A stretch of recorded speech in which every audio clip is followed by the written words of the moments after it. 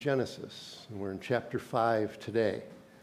What I'd like to do is just read through the chapter, and I'll just read the whole chapter. It's 32 verses, and then there'll be a quiz. All right, so pay attention. All right, here we go. Genesis 5, verse 1. This is the book of the genealogy of Adam. In the day that God created man, he made him in the likeness of God.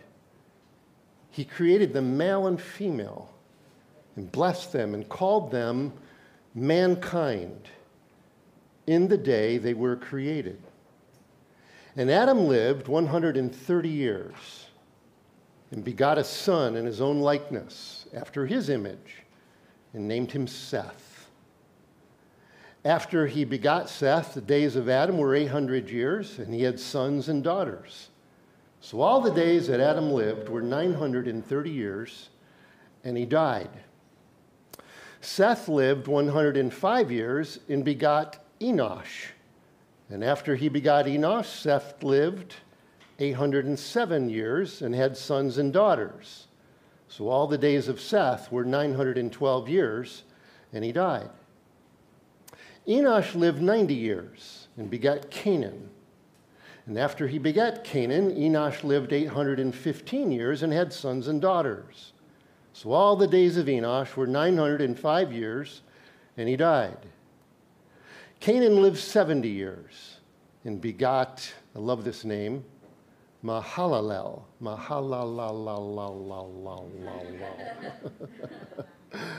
And he begot Mahalalel. Canaan, after he begot him, Canaan lived 840 years and had sons and daughters. All the days of Canaan were 910 years, and he died. Mahalalel lived 65 years and begat Jared. And after he begot Jared, Mahalalel lived 830 years and had sons and daughters. So all the days of Mahalalel were 895 years, and he died. Jared lived 162 years and begot Enoch. After he begot Enoch, Jared lived 800 years and had sons and daughters. So all the days of Jared were 962 years, and he died. Enoch lived 65 years and begat Methuselah. And after he begat Methuselah, Enoch walked with God 300 years. After he begot Methuselah, Enoch walked with God 300 years and had sons and daughters. So all the days of Enoch were 365 years. And Enoch walked with God, and he was not, for God took him. Methuselah lived 187 years and begot Lamech. And after he begot Lamech, Methuselah lived 782 years and had sons and daughters, and all the days of Methuselah were 969 years, and he died. Lamech lived 182 years and had a son. He called his name Noah, saying, "This one will comfort us concerning our work and the toil of our hands, because of the ground which the Lord has cursed." After he begot Noah, Lamech lived 595 years and had sons and daughters. All the days of Lamech were 777 years. Interesting. And he died. And Noah was 500 years old, and Noah begot Shem, Ham, and Japheth. Okay, so quiz. What phrase was repeated over and 9 times? He died. Very well. Excellent. There was one man who didn't die. We're going to talk about that man today. Okay? Okay. A few thoughts, a few observations before we get talking about Enoch a little bit. Keep in mind that the Garden of Eden is still off limits. It's guarded by a cherubim with a flaming sword, keeping humans from going to the tree of life. So God is protecting men. He doesn't want men to live forever in their fallen state.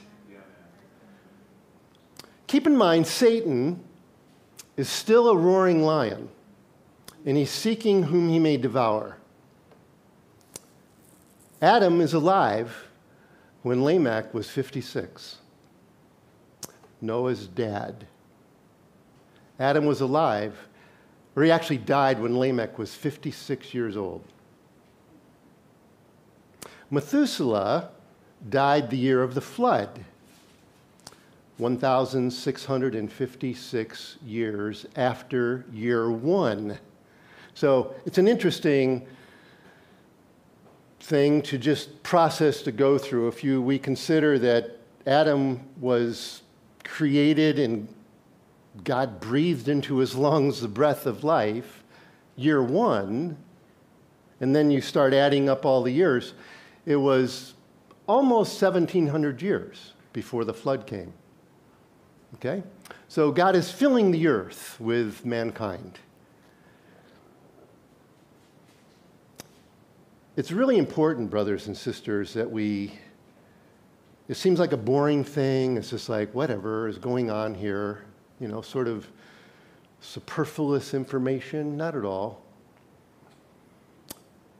Because we have a parallel worlds. We closed out chapter 4 with the murderer Cain, who was shown grace by God, allowed to live, but he was expelled from God's presence. And Cain went out and built a city. Interestingly, he called the city after his firstborn named Enoch. And we saw, or I mentioned last week in chapter 4, basically Cain represents what we might say is the type of the ungodly, the world, okay? And these are people who do not regard God. They're irreverent. Doesn't mean they don't worship. It just means they don't believe in the true God, and they're not submitting to him. Their focus basically is very earthly. The focus of the unbelievers, which are prosperous, by the way, and they're very creative and inventive and scientific and progressive. We saw that they figured out how to extract ore and metals out of the earth and to smelt it and to form instruments of brass and tools for their agribusiness and for weapons. It's kind of the story of the fallen world. We're prosperous and we're violent. And we kill each other, which is exactly what Cain did, and it's what his ancestors did. His seventh from Cain, or seventh from Adam through Cain's line, was Lamech. Interesting. So you have a guy named Enoch and a guy named Lamech in the ungodly line and in the godly line through Seth. And Lamech killed a man, married 2 wives, polygamous.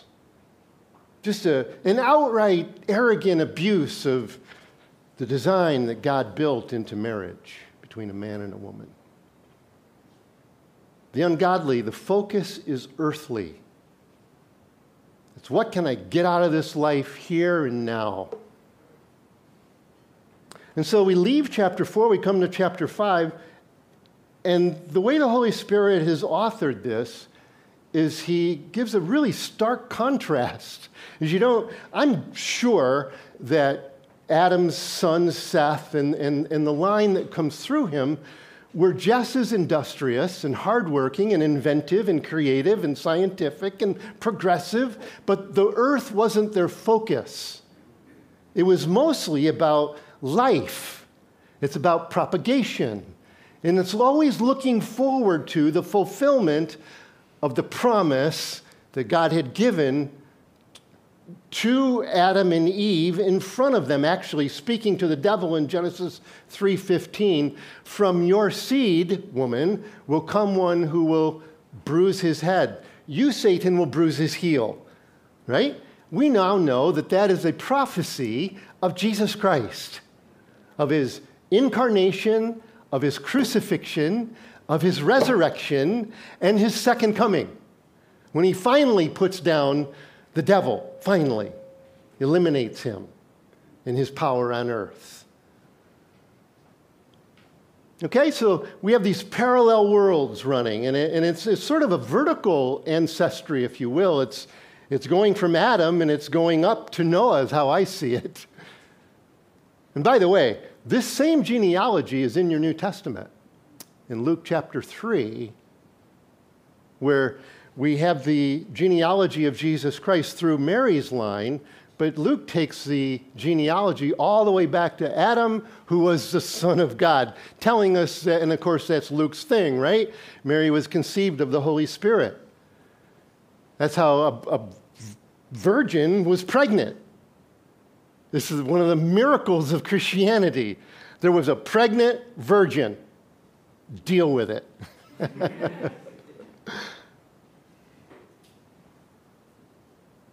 So there you have the same genealogy. He goes right through it all, working backwards, right?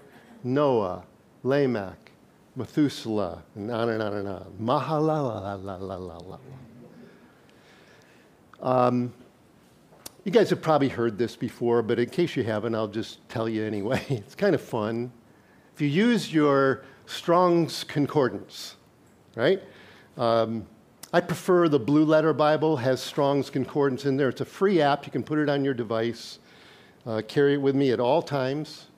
But from that app, I access Strong's Concordance. And now you guys know that names have meaning, right? Names have meaning. You know where I'm going here. Okay, amen. So it tells me in chapter 4, verse 25, Adam knew his wife again. She bore a son and named him Seth. And she tells us, God has appointed another seed for me instead of Abel, whom Gad killed. So Seth means appointed. Okay? Names have meanings. Isaac means laughter. Because when Sarah conceived, beyond her time of conception, she had gone through menopause, and Abraham was 100 years old. So without any help from medication, they actually had sex again, and there was conception, and they just laughed. My goodness, we enjoyed intimacy, and now we have a child. Laughter, Isaac. Esau. When Esau, he was the oldest of the twins, Esau and Jacob. Esau came out, and he was a hairy little guy, and he was red-haired. That's pretty weird, to be honest with you. In a middle, sorry, John, your wife is red-haired. Sorry. John, please. All right. But in the Middle Eastern culture, like you've seen the pictures, maybe you've been there, I've been there. It's like they call it the Black Sea. Everybody has black hair. And little Esau had red hair. Very interesting. Born there in a Semitic culture. And so they called him Esau, which means red. His brother was a twin, and he came out second, but he was right on the heels of Esau, literally, as he reached out his hand, somehow a strange kind of breach, I'm not sure, but he reached out his hand and he grabbed Esau's heel. And so they called him Jacob, which means heel catcher. Okay? Names have meaning. It's what the angel said to Matthew, or to Joseph, sorry. Confused. Call his name Jesus, Savior. And it's a fulfillment of the prophecy in Isaiah 7:14. A virgin will conceive, and you will call him Emmanuel, God with us. Names have meaning. So I come back to using my concordance. And if you look at the names and the meaning of the names in this 10-person genealogy, it reads like this. Starting with Adam, which means man. Goes like this. Man appointed, mortal, fixed. God be praised, Mahalalel, God be praised. Descent, dedicated. Man of the spear, pause. And I'm saying that because Lamech is actually, we don't know the meaning of his name. But then comes Noah, which means rest. So it's just a beautiful sort of picture, and I don't get off on this. Please don't get off on this stuff, okay?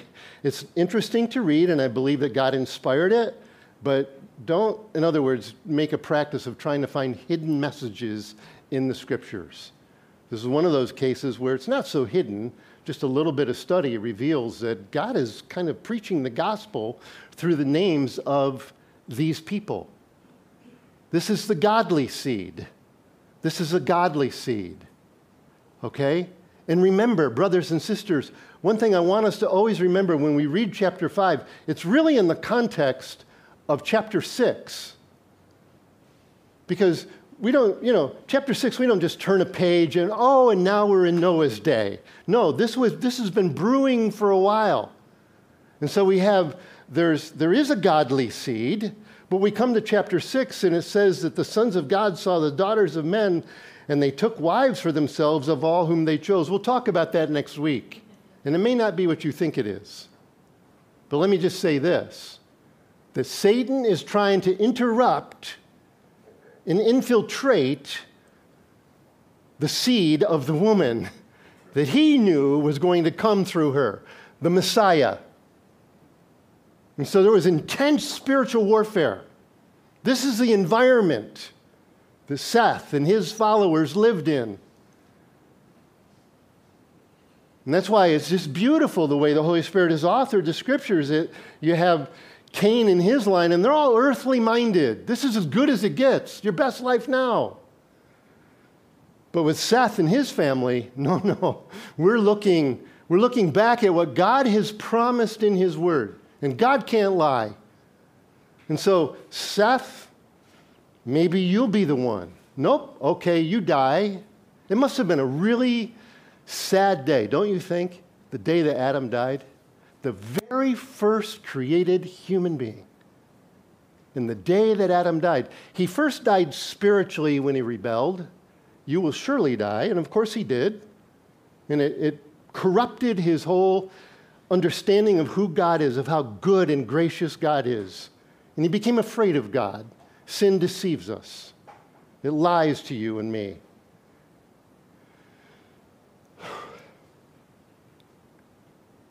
But then it also had a physical death.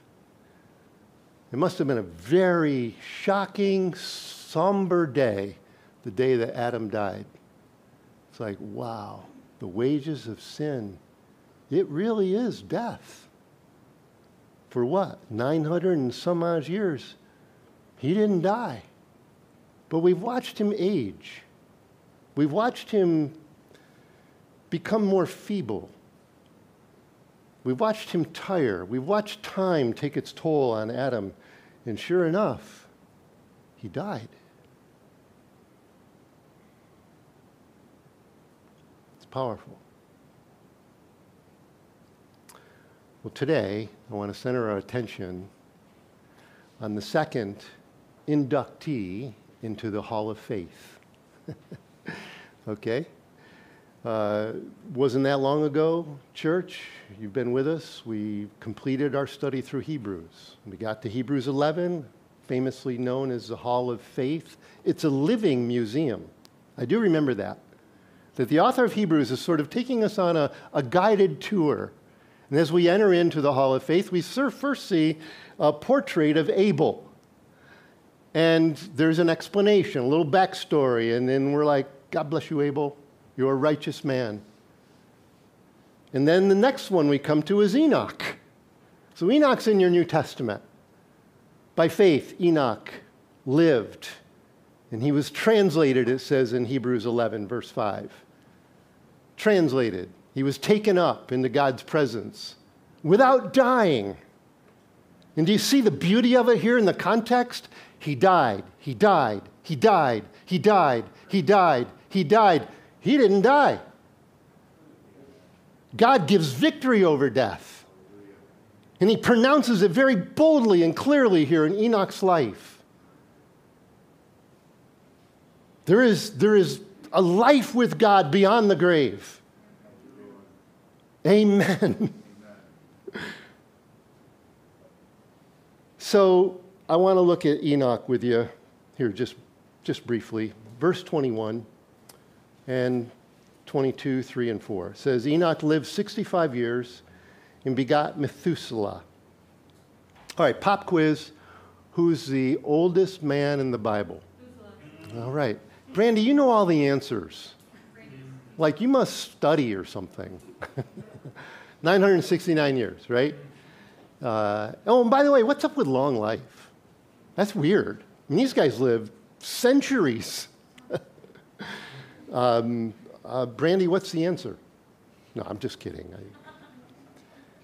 Evidently, before the flood and the collapse of the atmospheric water and all that was going on, they were able to sustain life much longer. And you'll see when we get on in our study after the flood that the lifespan of mankind shortened considerably. I think Abraham was 127 or something like that when he died. 175. And then it gets, then we come to, Psalm 90. Moses said, man, if you can get to 80, God bless you. 70 years is kind of the number. God, I'm thankful I'm only 49, so got a long way to go, baby. So Enoch lived 65 years and begot Methuselah. Verse 22 is very interesting. After he begot Methuselah, Enoch walked with God 300 years and had sons and daughters. So, I don't know, it seems to me that there was a conversion of some kind, or at least he got serious about his faith after his child was born, his firstborn. Sometimes having kids sobers you up a bunch, especially when they get older. And they know more than you, like by a lot. And they're stronger than you and so on. But it seems to me, the word is after, it's in there, and I've checked translation, it's consistent. After he begot, it's almost like, it seems to me, and I don't want to stress the point too much, but it seems like after, then he walked with God for 300 years and had sons and daughters. Now remember, and keep this in mind, because we're going to go to Jude here in a moment in our New Testament. This is written in the context of a culture that is degenerating among the godly. Among the godly. Let's be real. You're not born a Christian. Nobody is. You're born a sinner. Everybody is. All have sinned. There needs to be a conversion. There needs to be a change in who you're following, who you're walking with. And really, today's message, I just want to encourage you, we're walking with God. I want to encourage you to keep walking with God or to start walking with God. We'll talk about what that means, what that looks like, pinging off Enoch's life and just observing some of the things that we have knowledge of him. So Enoch, afterwards, he walked with God. So if I take it at just face value, that's what the scripture says. So prior to that, I guess he wasn't walking with God, but he might have been going to church. Sort of like we learned last week, Cain and Abel both went and worshiped, but one guy was faking it. And when he got confronted by God, he's like, I want to talk to you about this. And the Lord warned him. Sin is crouching at the door. It wants to take over your life, Cain. And Cain wouldn't heed. And he continued in his unhealthy spiritual life and practices and habits, thinking, I guess, proudly, arrogantly, that he could somehow beat the system, in spite of what God has said. We reap what we sow, amen? We reap what you sow. So it seems to me that Enoch had some sort of a change. God made a strong impression on his life. Yeah, hallelujah. The glory of God just sort of stamped right on his life. on his heart, and it changed him. It changed the whole course of his life. I'm guessing that before Methuselah was born, he was essentially earthly minded, carnally minded. Let's make money. Let's buy an electric car. Let's really do cool stuff.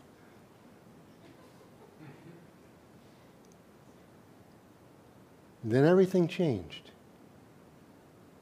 And he became a prophet. Do you know that? Enoch was a prophet. And do you know that Enoch prophesied of the second coming of Jesus Christ? And you're going, come on, this is prehistoric. This is beyond old. Yeah, because he walked with God and he knew the Lord.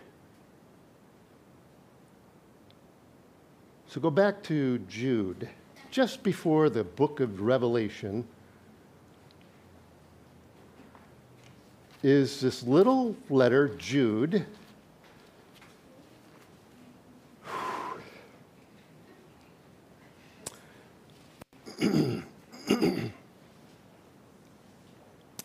Jude was a half-brother of Jesus. How do you like that? Right? Mic drop. It was like Jesus slept on the upper bunk and Jude slept in the lower bunk. Right? He's like, hey, Jesus. Half-brother of Jesus. He writes this letter.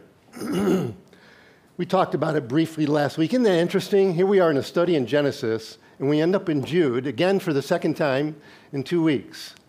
Because Cain is mentioned in Jude, the way of Cain. We talked about it last week. Jude's concerned. The people that he's writing to, he's concerned because he's become aware that fake believers, people who profess Christianity, but they're not really born again, don't have the Spirit of God sealing their hearts and living within them. They're not walking with God, but they act like it. He's concerned because these people have entered into the church. He's aware of that. They all meet together and they have time together and are accepted and appreciated and loved. And he's like, warning, where's your discernment, people? Where's the fruit in their life? Have you really listened to what they're saying and the way that they're living? They're practicing sin and they're just proud and they hate authority. And they seem to find something wrong with everybody and everything except themselves. I know people like that. Had a conversation with somebody like that just this past week.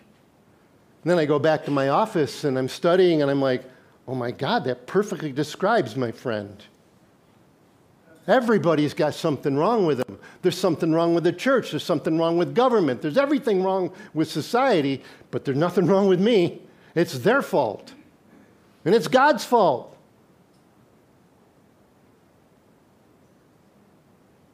Verse 12. These are blemishes in your love feasts, your potluck dinners, while they feast with you without fear, serving only themselves. And then he goes off. He goes, they're like clouds without water, carried about by the winds, late autumn trees without fruit, no fruit in their life, raging waves of the sea, foaming out their own shame, wandering stars for whom is reserved the blackness of darkness forever. Now Enoch, here it is, the seventh from Adam, prophesied about these men also, saying, behold, the Lord comes with 10,000s of his saints. That's my version, 10,000s plural. Some say thousands of thousands. So I'm studying yesterday. I'm like, what's 10 times 1,000? Siri, what's 10 times 1,000? It's one with 30 zeros after it. If that's what it means. I don't know. It's a lot more than a trillion. A trillion has 14 zeros, or 12. The Lord's coming with 10,000s of his holy ones. Now, I know from my Bible that when Jesus comes again, he's coming with holy angels and holy people. Yes, sir. Amen? Come on. Here we go. Right.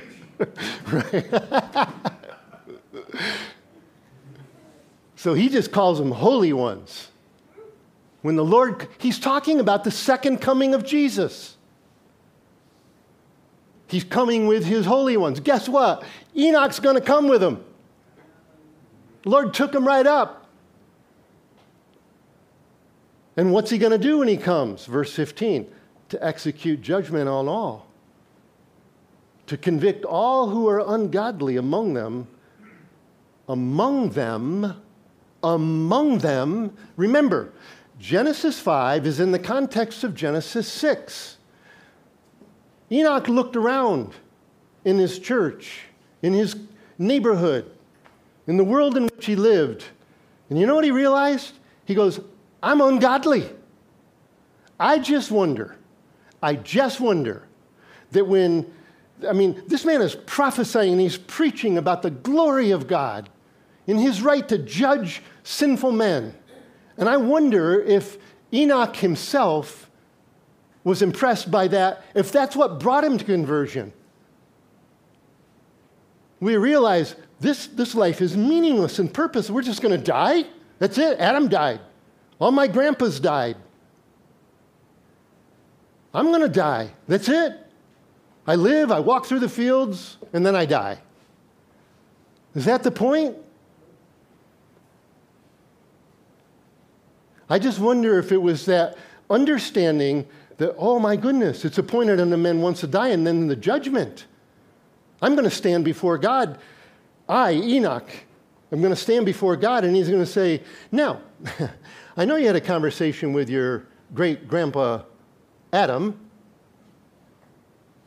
I know you did.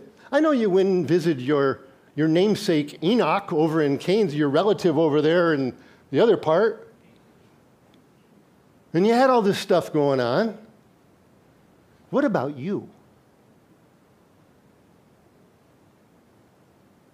You see, I'm wondering if after Methuselah, then he walked with God. Somewhere in the point of all that, he realized, I'm in trouble. And unless God forgives me, I'm in trouble. And he fell down. Thank you, Eric, for reading Isaiah 6. You saved me a little time. I was actually going to read that this morning. Do you realize, brothers and sisters, you look at it throughout the Scripture. Men, and I'll just use that word generically, who saw God fell down.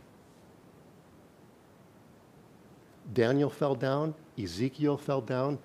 John the Apostle fell down. Paul fell down. The Lord shined brighter than the noonday sun, and Paul fell down. Peter, James, and John went up on the Mount of Transfiguration, and the Lord said, this is what's coming. This is what it's going to look like when I come again. The very thing that Enoch is prophesying about, and they fell down. And I'm guessing Enoch fell down. He fell down begging for mercy, which of course he got, because repentance pleases the Lord. When we just own it and we go, I am a bad man, and I do a lot of bad things, and I think a lot of bad thoughts, and Lord, please have mercy and forgive me. And the Lord forgives. So you see that beautiful thing of truth and love. We talked about it last time I was out at the renovation house. Truth and love. Of grace and perfection. Of glory and mercy. It made a strong impression on his, and it changed him. Behold, the Lord comes with 10,000s of his saints, of his holy ones, to execute judgment on all, to convict or convince all who are ungodly among them of all their ungodly deeds, which they have committed in an ungodly way, and of all the harsh things which ungodly sinners have spoken against him.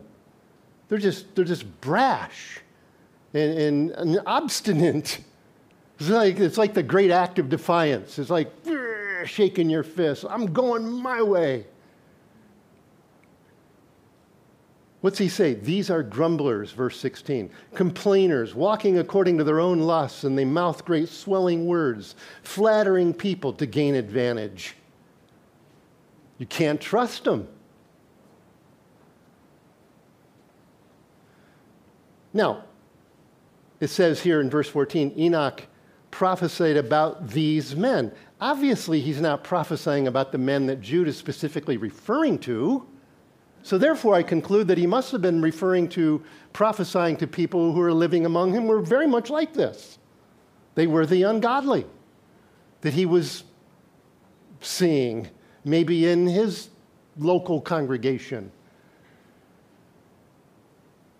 And so Enoch prophesied,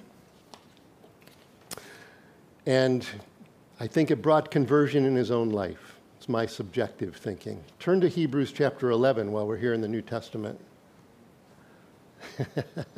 And now we'll pick up a little speed and we'll close in on the end here. Hebrews 11, verse 5. Okay? Enoch prophesied. He also pleased God. What a great word. Here in Hebrews 11:5, by faith Enoch was taken away so that he did not see death, and was not found because God had taken him. For before he was taken, he had this testimony that he pleased God. That's a fascinating words. Apparently, it sounds to me, the best I can understand, is that it would seem like the general opinion of Enoch was that he was a man who pleased God because he walked with God, because he walked by faith. He was commended, I think most translations read. He was commended for his faith because he pleased God. So, what a beautiful thing. Enoch walked with God. It tells us twice that in Genesis. Right? He pleased God. He was a pleaser of God. Verse 6 is very powerful. But without faith, it is impossible to please him. For he who comes to God must believe that he is, and that he is a rewarder of those who diligently seek him. My friends, Enoch is a great man. He went from, what would he say? He went from just a lot of internal soul searching and angst and anxiety and wrestling over his own belief system, and is it really true?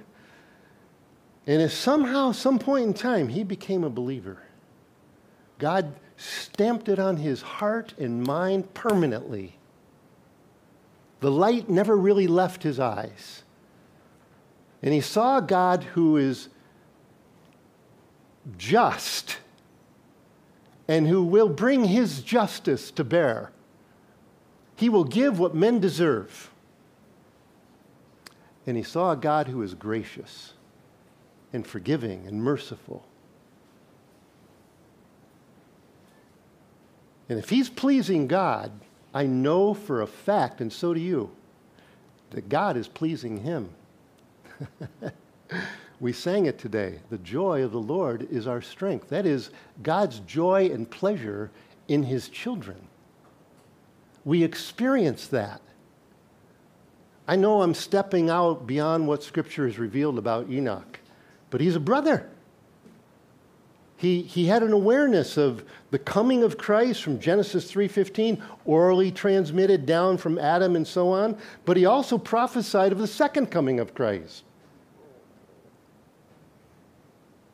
He's a brother.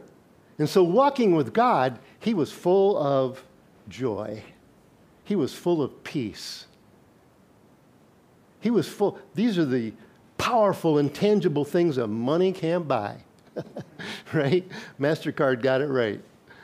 There's a lot of things money can buy. Remember those commercials? Loved them. The dad and his son. $25. Coke and hot dogs. Autographed baseball. Most precious thing? Conversation with my son. There's some things money can't buy. Walking with God is conversation with God. It's living surrendered to His glory and experiencing His pleasure. He was full of joy. Didn't Jesus say that? My joy I give you. My peace I leave with you. My love I put in your life.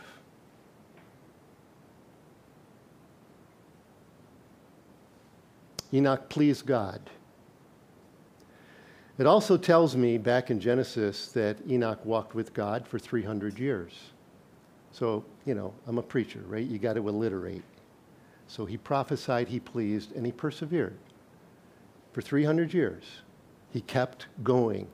Long obedience in the same direction. Put his hand on the plow, and he never looked back. And he just kept going in a long, straight furrow. Did he stumble and fall and have questions and doubts and sin? Of course. But he walked with God because God was willing to walk with him, which is the most important thing of all. Here in Hebrews, it tells us that he was taken away so that he did not see death. In Genesis, it tells us that that God took him. And then it says nobody could find him.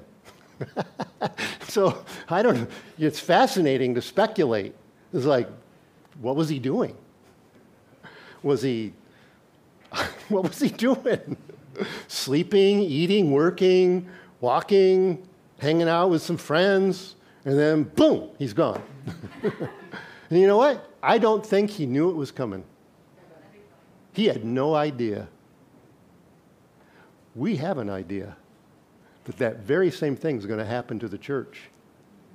You all know that, right? So now we're talking about rapture, right? Turn to 1 Thessalonians, and we'll just touch on it here because the text brings it to mind. It's something very familiar to us. 1 Thessalonians 4, 13 to 18. It's just 5 verses of Scripture, but here's where Paul tells us about this idea of living human beings being translated or transferred is literally what it means. You're transferred. You take up a new residence. You leave earth and you go to heaven without dying. 1 Thessalonians 4, 13. I don't want you to be ignorant, brethren, concerning those who have died, lest you sorrow as others who have no hope. For if we believe that Jesus died and rose again, even so God will bring with him those who have died in Jesus. What do you mean, Paul? Well, here's how it worked. Verse 15. For this we say to you by the word of the Lord. This was not just Paul's wishful thinking. He says it's the word of the Lord. This is a mystery that's revealed. This is given to me by inspiration and revelation to illuminate our hearts and minds, to give us comfort and peace. This we say to you by the word of the Lord, that we who are alive and remain until the coming of the Lord will by no means precede those who are dead. For the Lord himself, Jesus Christ, will descend from heaven with a shout, with the voice of an archangel, with the trumpet of God, and the dead in Christ will rise first. Then we who are alive and remain shall be caught up together with them in the clouds to meet the Lord in the air, and thus we shall always be with the Lord. Therefore comfort one another with these words. Rapture. Okay? So just a reminder that Enoch is sort of a type of the rapture of the church. And by the way, just not for nothing, but I find it interesting that he was raptured before judgment. Yeah. Amen. Whatever your eschatology is, whatever your belief of the last days is, the fact of the matter is God's going to take us up. And some of us are going to go without dying. Paul gets into the details on that in Corinthians 15. And you can read that for yourselves. So just to close it up, Enoch walked with God. He prophesied What else? Oh, he pleased God. What was the third thing? Persevered. Thank you. He proved that there's life beyond the grave. And you read it. You all passed the exam flying colors. What's the one phrase that was repeated multiple times? He died, he died, he died. He didn't die. God took him. Death doesn't have to win. It doesn't win. And so, he walked with God. What's it mean to walk with God? Amen. What's Amos say? How can two walk together unless they are agreed? You willing to go with me? Yeah. All right, then get on board. What'd Paul say? We don't walk by sight. We walk by faith. The most amazing thing, brothers and sisters, to me, in closing, the most amazing thing is that God walks with us. God has walked with us. That virgin gave birth. And that little boy, first he crawled. And then he grabbed a hold of a piece of furniture, and he stood up, and he got his balance. And then one day, with cell phone in hand, Adam and Eve watched the Son of God take his first human step. He walked. I took a whole lot of liberty there. Some of you are like, what? Took a picture? Right? You know, I find it interesting. John the Baptist, the greatest prophet ever born of women. It says in John 1, it says he looked at Jesus as he walked by. And he said, behold, that's the Lamb of God. There was something about, I just find that interesting. It's like, God is walking. He's walking among us. And nobody feels threatened. Wait a minute, Enoch, didn't you prophesy of judgment? And here's God, he's come. He's not judging.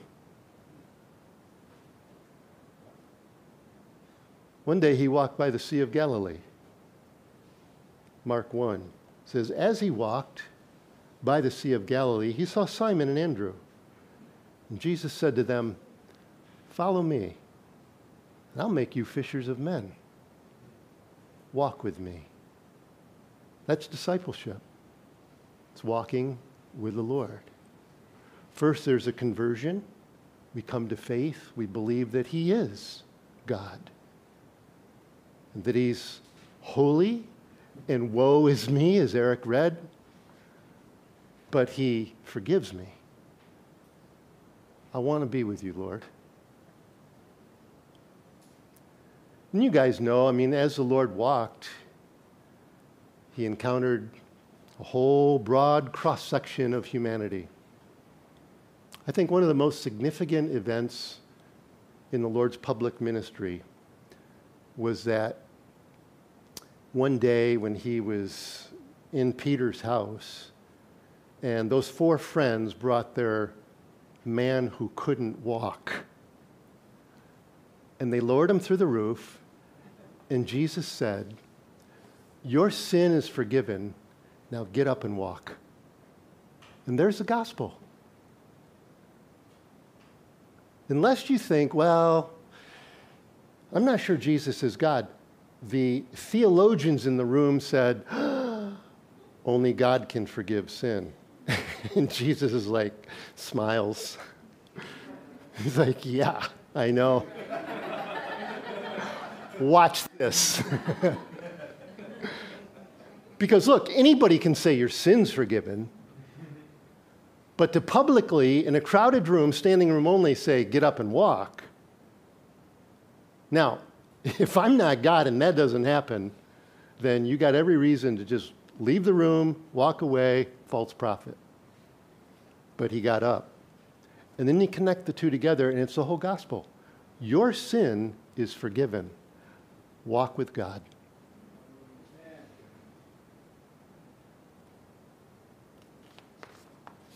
You know, Jesus visited Jerusalem many times in his life. And every time he went, he would walk in. But there was one day he didn't walk. He got on a little donkey, and he rode in and he presented himself. Behold, your king comes to you. Humble, riding on a foal of a donkey. He rode in knowing full well that he would not come out alive. Do you hear that, brothers and sisters? He rode in to Jerusalem knowing full well he's not coming out of there alive. Within less than 7 days, he will be in a tomb.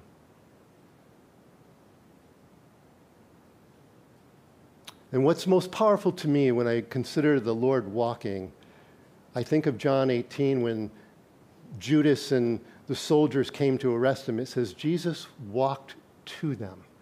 He went forward. Nobody takes my life from me. I lay it down. The shepherd lays down his life for the sheep. He walked right up to his enemies, not to confront or to fight them, but to lay down his life. He walked to Calvary, carrying the cross. Interesting, huh? He stumbled. The ark of God almost fell. And they reached out to this guy, Rufus, and said, you better help him carry the cross. That was the last time he walked. And then he stood there, and they nailed him to the cross, or they laid him on a cross and then stood it up. He gave up the spirit, and they carried his body and put it in a tomb. And then he rose again. And he came alongside a couple of guys walking to Emmaus. He says, do you mind if I walk with you? He's resurrected. This is the resurrected Jesus 3 days later. And they're just chattering. Oh my goodness, all this stuff. Injustice. Evil people. They're like, what's going on? Where you been? You living on a rock? I am the rock.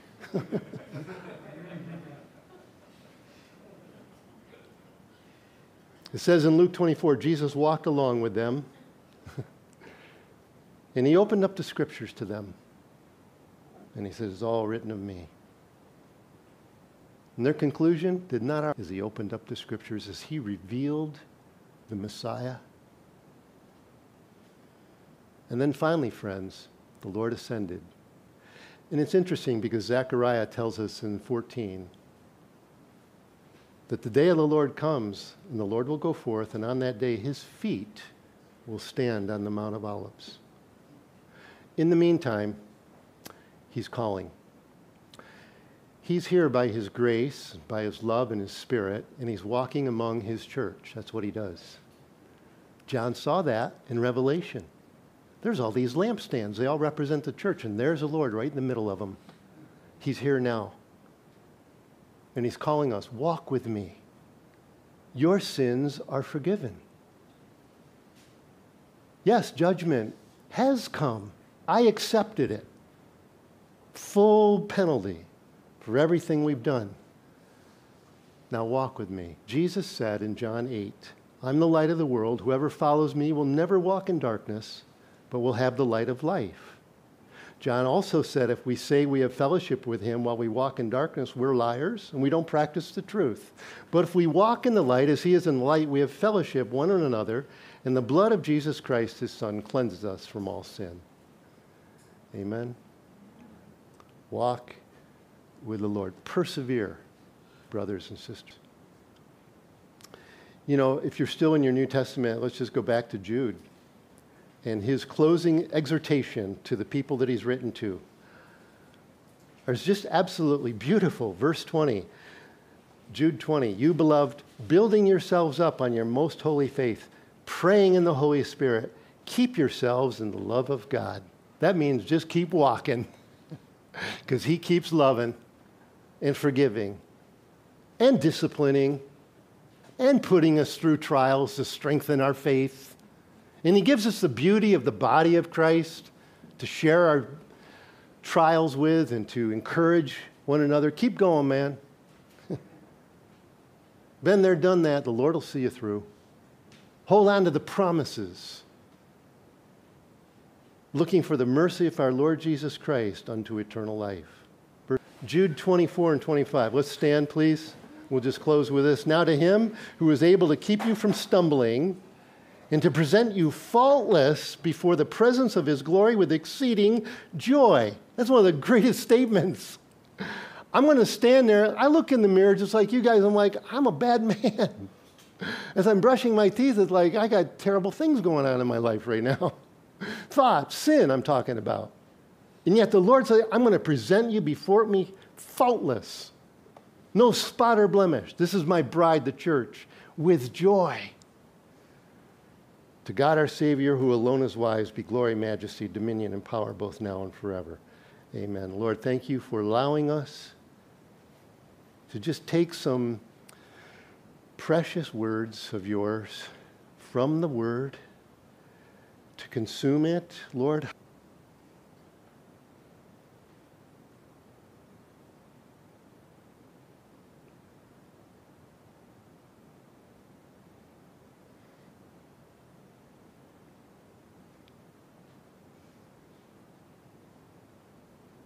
Great are you, Lord.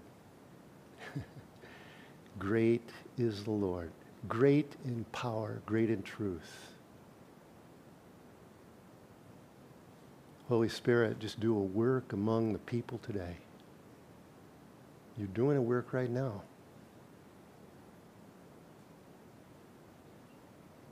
Impress upon the hearts, Lord, a need for you. Press that upon us, Lord.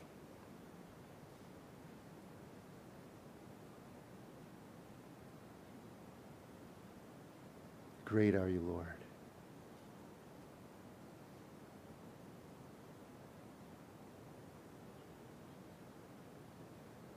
It's good to be still before you and know that you are God.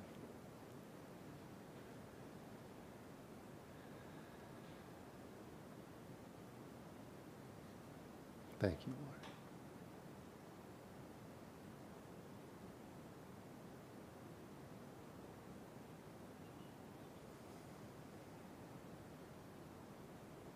Thank you, Lord.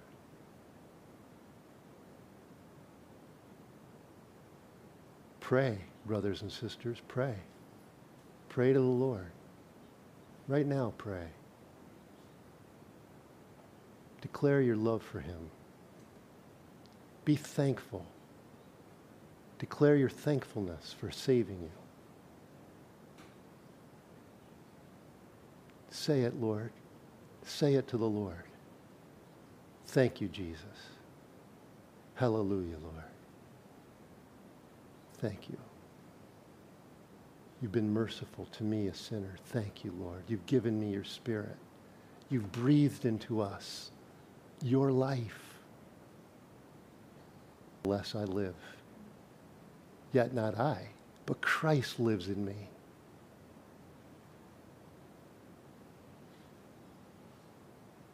Lord, we yield. We yield our lives to you. Where else can we go? You have the words of eternal life. Lord, we yield.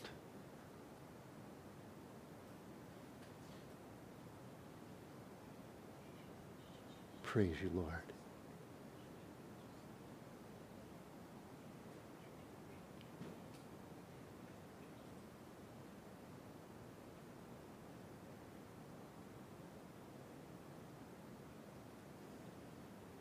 Thank you, Lord. Thank you, Jesus. Come, Holy Spirit.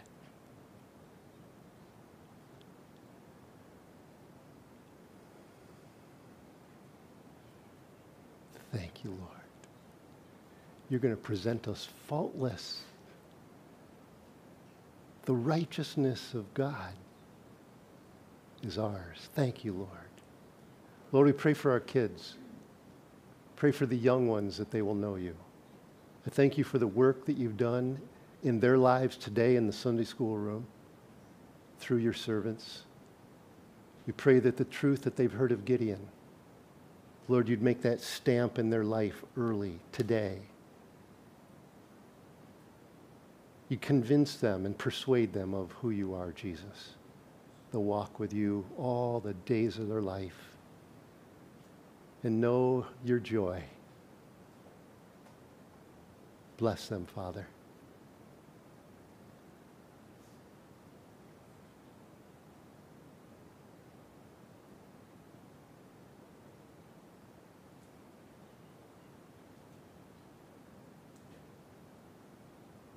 My hope is built on nothing less than Jesus' blood and righteousness. I dare not trust the sweetest spring, but wholly trust in Jesus' name. Let's do it again. Hope is built on nothing less than Jesus' blood and righteousness. I dare not trust the sweetest frame,